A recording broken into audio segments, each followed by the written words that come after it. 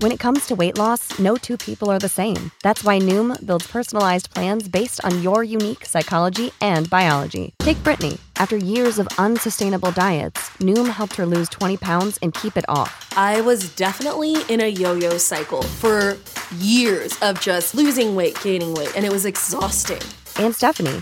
She's a former D1 athlete who knew she couldn't out-train her diet, and she lost 38 pounds. My relationship to food before Noom was never consistent. And Evan, he can't stand salads, but he still lost 50 pounds with Noom. I never really was a salad guy. That's just not who I am. Even through the pickiness, Noom taught me that building better habits builds a healthier lifestyle. I'm not doing this to get to a number. I'm doing this to feel better. Get your personalized plan today at Noom.com. Real Noom users compensated to provide their story. In 4 weeks, the typical Noom user can expect to lose 1 to 2 pounds per week. Individual results may vary. Welcome to the Fantasy Throwdown Podcast, bringing you the latest updates from the world of sports, gambling, and pop culture. Because you can't have a show without hot takes or a Tiger King meme these days. Know what I'm saying? Now, with over 200 episodes and ready to get after it again, here's your host, Dwayne Callender.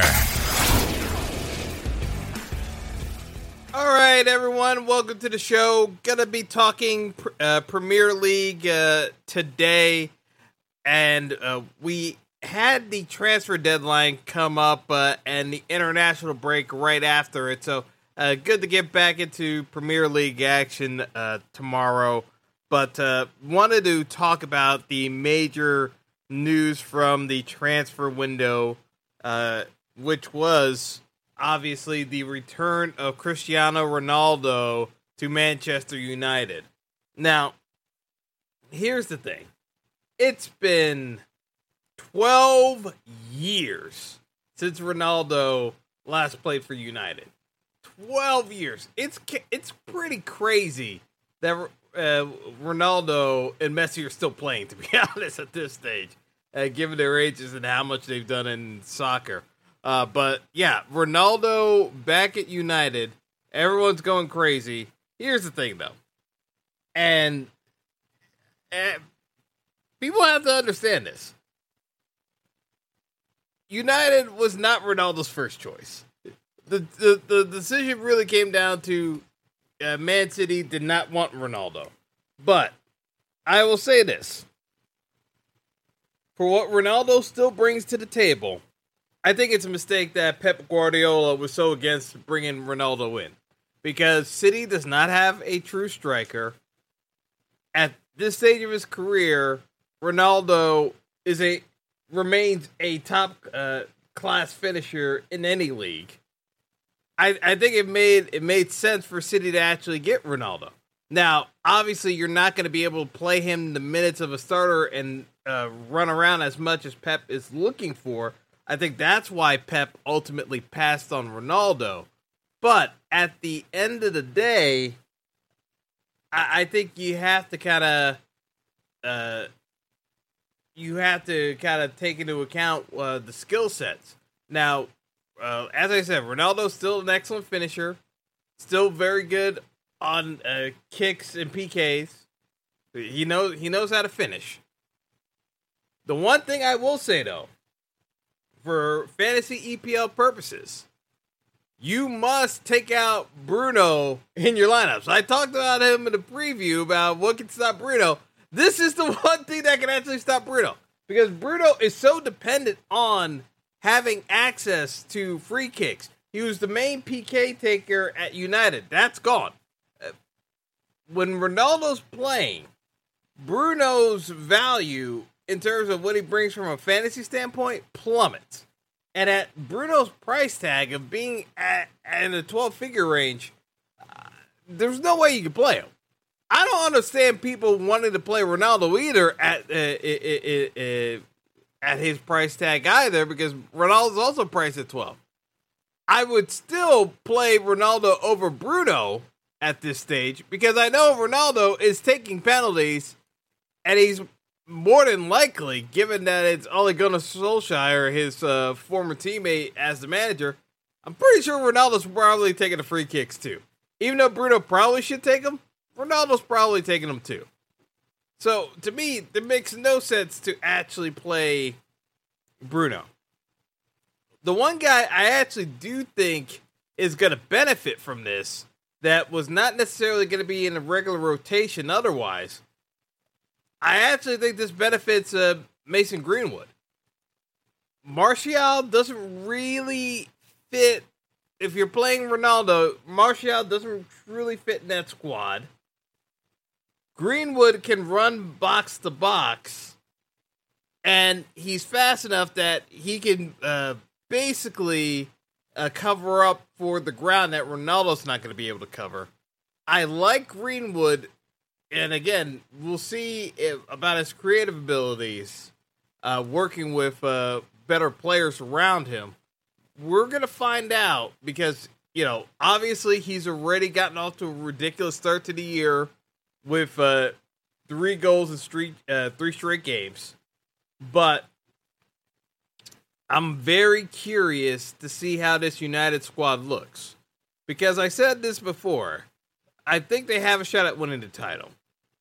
I think having someone like Ronaldo who's going to push those players to be more professional and more prepared game in, game out, I think is only going to help United, as much as it pains me to say that.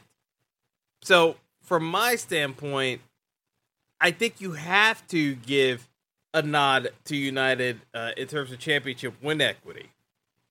However, to me, the signing that not enough people are talking about is Romelu Lukaku going back to Chelsea. Chelsea did not have a verified, legit striker that will put the fear of God into teams.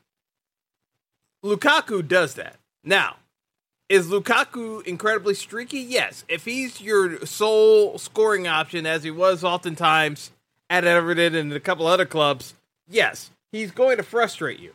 But Chelsea has so many weapons and creatively can do so many different ways that Tuchel's going to be able to exploit, that having a hammer like Lukaku right there, that is just going to be a wrecking ball, just overpowering your teams. I mean, I laughed about it with Arsenal, but I knew it was going to happen. You put Lukaku against that undersized backline of Arsenal, he's going to, he absolutely ragdolled them.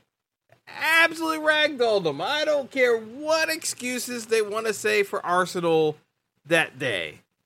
There is no way, any way, shape, or form, that Ben White is going to be able to guard Lukaku on his own.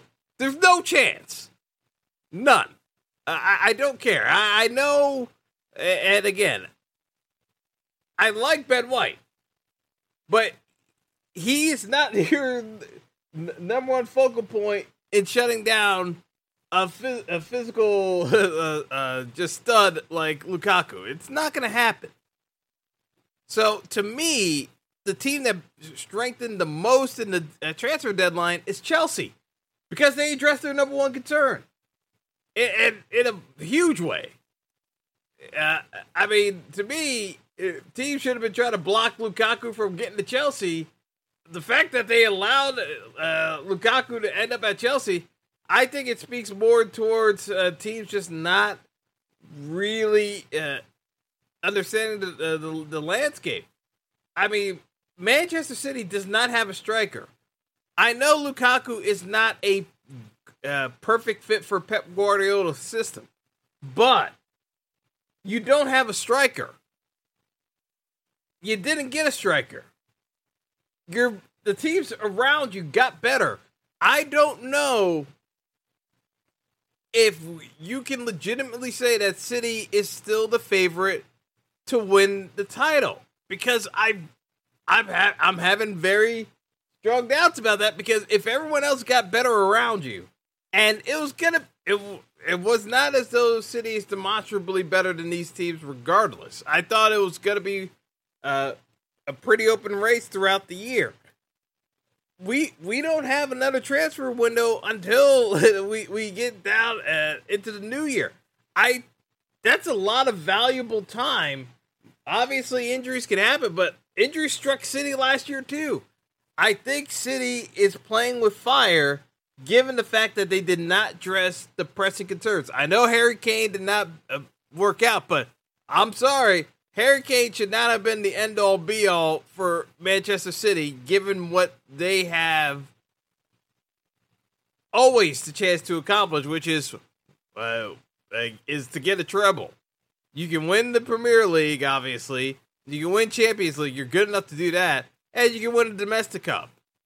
To me, at the end of the day, once Harry Kane fell through and Spurs, for whatever reason, Spurs just stupidly are just being stubborn about letting Kane go, you had to move on. I'm very much interested in seeing how this season plays out, because now, I gotta say, City, there's a very real chance City could be the third best team in the Premier League, and when we start talking about the league in about 2 months, there's a very real chance. And that's really of their own making. They did not make any moves, and I have my doubts. I do have my doubts when it comes to Man City of their championship contention, because I think the signings that United and Chelsea did are actual legit upgrades. Because as much as I say this, Ronaldo is not the player he once was, but what I'm talking about in terms of the professionalism and being able to keep yourself in shape and in form, Ronaldo's top of the world in that. And that's something that United has struggled with. Guys not being in form, getting injured. Like, listen, you work with a guy like Ronaldo, you're going to learn a thing or two. If you're listening, at least. So, again, I look at this and I kind of shake my head at City, because I think they made their job a lot harder for themselves than it had any right to be, if they wanted to be a little bit, just a wee bit more proactive. In the meantime, what were some of the things that I got right off the bat? For months, I had people yelling at me that I didn't know what I was talking about when it came to Arsenal, that I was being too negative, that me saying that they would probably finish in the bottom half of the table was a very ridiculous stance. And lo and behold, Arsenal opens up the year 0-3. Not surprising to me at all. Everyone else is shocked about how badly Arsenal's been dropped. But I will say this. When you have a team that is structurally flawed, where you're trying to play a style of football that requires you to have a holding midfielder and be able to control the midfield with possession, yet you do not have anyone in your squad that can play center defense midfield, nor any midfielders that are very good retrieving the ball after they have lost it. Structurally, you will be found out very quickly. And especially when you still have multiple flaws in your back line, where A, you're still a bit undersized, B, your backs are offensive minded, yet do not communicate with their center backs, so they're constantly out of position. Arsenal, as a whole, are flawed right now. And you have a lot of mealy-mouthed responses from their manager, Mikel Arteta. So, to me, Arsenal struggles early on, not surprising. Are they going to get better? Yeah. Well, I shouldn't say yeah. I'd say they should, but the schedule gets easier for them.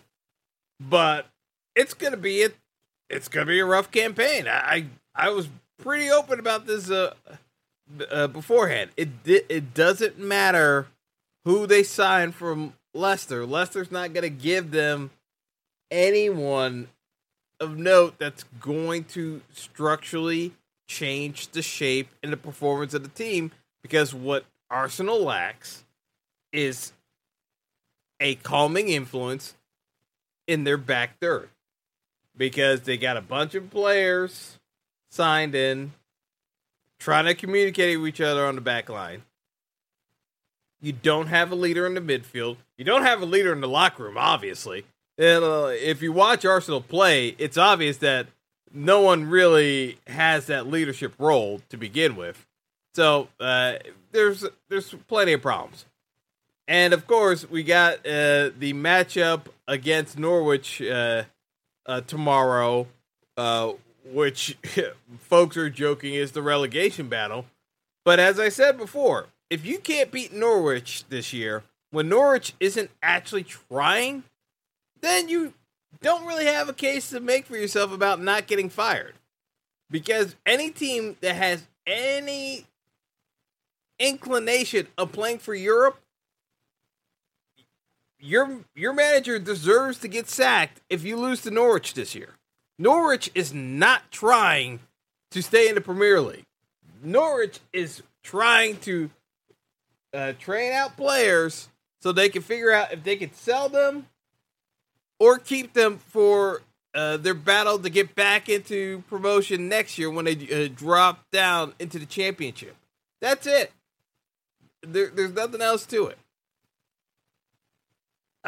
Surprises to me this year. It's unfortunate that Wolves started 0-3 to begin the year, but they've been in every single game. They've lost every game by 1 goal. It's been 1-0 against Wolves the entire way through. I still don't worry about them yet. They've played well. The only thing is you do see a little bit of an issue with. I don't think it was the best thing in the world to try to hold on to Traore and pay him. I think Traore is what he is, in that he's a very fast attacking player, cannot finish to save his life. If he learns how to finish, then he becomes Lukaku. And you've got a gold mine. And then you look like a genius for holding on to him. I just don't know if he's ever going to have the finishing touch around his feet to become that kind of player. From all accounts, it just doesn't look like it. I've been proven wrong before, but Traore's had multiple shots at proving himself. Wolves definitely made a commitment to him. I'm just not entirely sure I would have done that. I think there were other players they could have brought in to actually get them there, but we'll see. We will definitely see. If Raul Jimenez can get back to where he can be, obviously he had that incredibly scary fractured skull injury last year. That's going to take time to get over. But I still believe in the quality of that Wolves squad, so they should be there. Any other surprises to start the year? Not really. Not really. Most of these games have gone pretty much where I would expect them to go. Obviously, you got Newcastle and Burnley down at the bottom, near the bottom of the table, and a bunch of teams that are like right there amongst each other. But in terms of the matchups tomorrow, obviously, I talked about Arsenal-Norwich. If Arsenal cannot beat Norwich at home, it might actually result in Arteta getting fired. And I was the one saying that he's probably going to be able to last through the end of the year. Starting as badly as Arsenal has done, and not getting 3 points at Norwich, that probably gets enough vocal noise where you get demonstrations every day, pretty much every other day at the stadium, because it's just to only get a point or worse or like even a loss to Norwich, I just don't think there's much recovery for Arsenal. I think Arsenal pounds Norwich, to be honest. The Norwich does not offer much in terms of defensive ability that Arsenal should be able to put up 3-4 goals on them. But I don't think that even remotely fixes what's wrong at Arsenal in the slightest. Brentford hosting Brighton. Interesting matchup here because I think Brentford might try to open it up here. Brighton have made enough signings that they will be the favored side. But I think Brentford can sneak in a goal here, so I like this one to be a 1-1 draw. Leicester versus Man City is the game of the day. And the one thing that City is vulnerable against with Leicester at all times is the counterattack. Pep knows it. He tries to guard against it, and yet still they get caught by it. It's not a shocker if City drops points to Leicester. I think Leicester takes this one because sometimes it's the matchup, and I think Leicester is a matchup that City wants to play their style. They want to play through the back, but they still are open to the counterattack, and Leicester just excels at it with Vardy. So I'm looking at that and thinking that this is a spot where Leicester can pull off, and it shouldn't even be considered an upset anymore. Leicester's been good enough that they can get results against top teams like City. But it's still technically an upset, but I think Leicester at home can get it done. Ronaldo's return as United at Old Trafford host Newcastle. I mean, this is just set up perfectly for United to showcase Ronaldo, what he can still do. Newcastle, yes, they've played well to start the year, but yeah, this is going to be too much of a tall task. I think this is a 2-0 United victory. I do not see Newcastle posing much of a threat, to be perfectly honest. Southampton hosting West Ham. Interesting. Because I think it's still too early to tell what we got in both of these teams. Folks will side with West Ham. I'm more of the opinion, I don't think West Ham is as good as they showed last year, but should still be a quality squad. I think this one ends in the draw. Watford hosting Wolves. I told you I liked how Wolves have performed this year. I think they get a win here. I'm taking Wolves. Maybe Watford gets a goal on the board, but I think Wolves either takes a 2-1 or 1-0. I think they've played well enough that they can take care of business, even though they're on the road. And in terms of the afternoon game, it's going to be Chelsea hosting Aston Villa. Listen, the Villa hype train is very high, but Chelsea is demonstrably better in pretty much every aspect of the pitch. It's not even close, in my opinion. I think Chelsea stomps them, wins it at least by 2 goals, and we call it a day. Sunday, we only have one matchup, and I believe it is Leeds-Liverpool. I'm looking at this and saying, Liverpool should get some goals here. It should be a very entertaining game, to say the least. I will probably be busy watching or getting ready for football and watching football, so I'll have to catch it on DVR. But I do think that Liverpool takes this one, whether it be 3-2 or 2-1. I think Liverpool gets the nod here. And then because we have Monday football, it's Everton versus Burnley. I told you, I think Burnley is very much at risk of getting relegated. Everton, even though they can be very inconsistent at times. I don't see them dropping points at Goodison Park. They take care of business at home, get the W, and we move on from there. So, with that being said, in terms of your fantasy EPL implications, I talked about it with Bruno. I do not think you should be playing Bruno. I think you need to get Bruno out of your lineups. My suggestion would be finding a pivot off of Bruno. If you don't have Mason Greenwood in your squads, I would say you can go there. If you already have Greenwood on your teams, the other option you can look at would be Saeed Benrahma for West Ham. He's going to be considerably cheaper. He's rising in pricing, obviously, but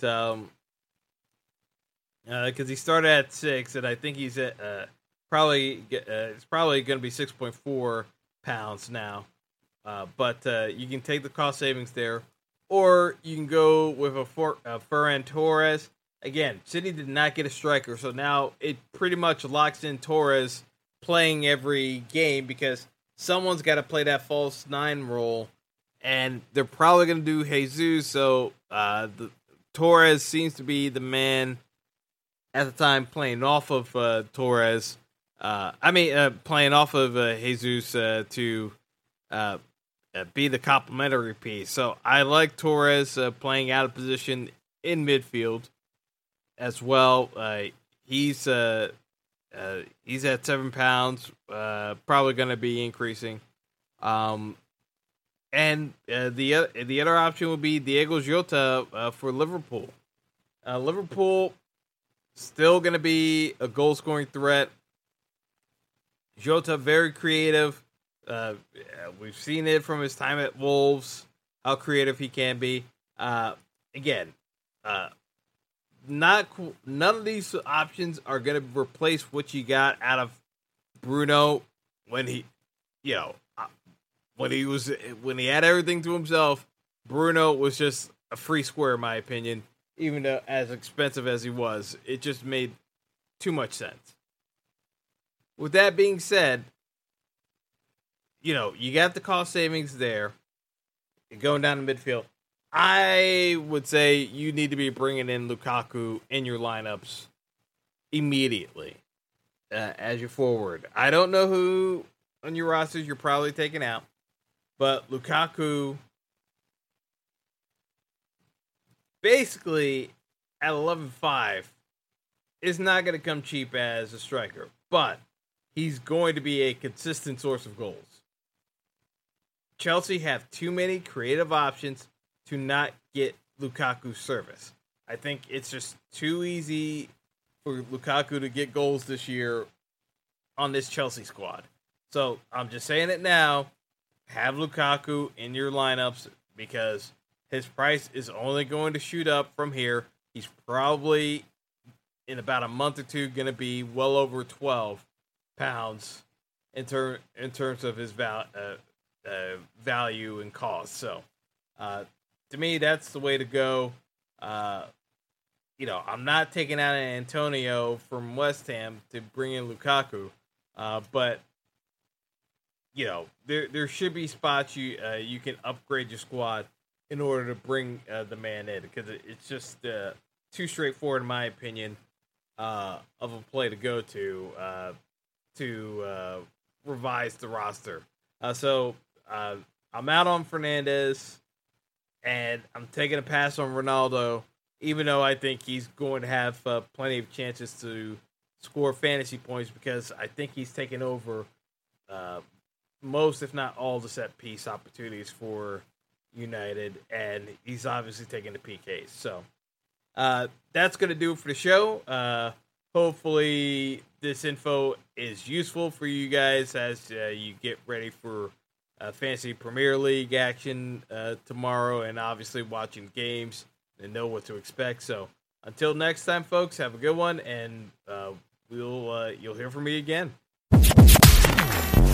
Thanks for listening to the Fantasy Throwdown Podcast. Be sure to like and subscribe to the show on Apple Podcasts, Google Podcasts, and all other major outlets.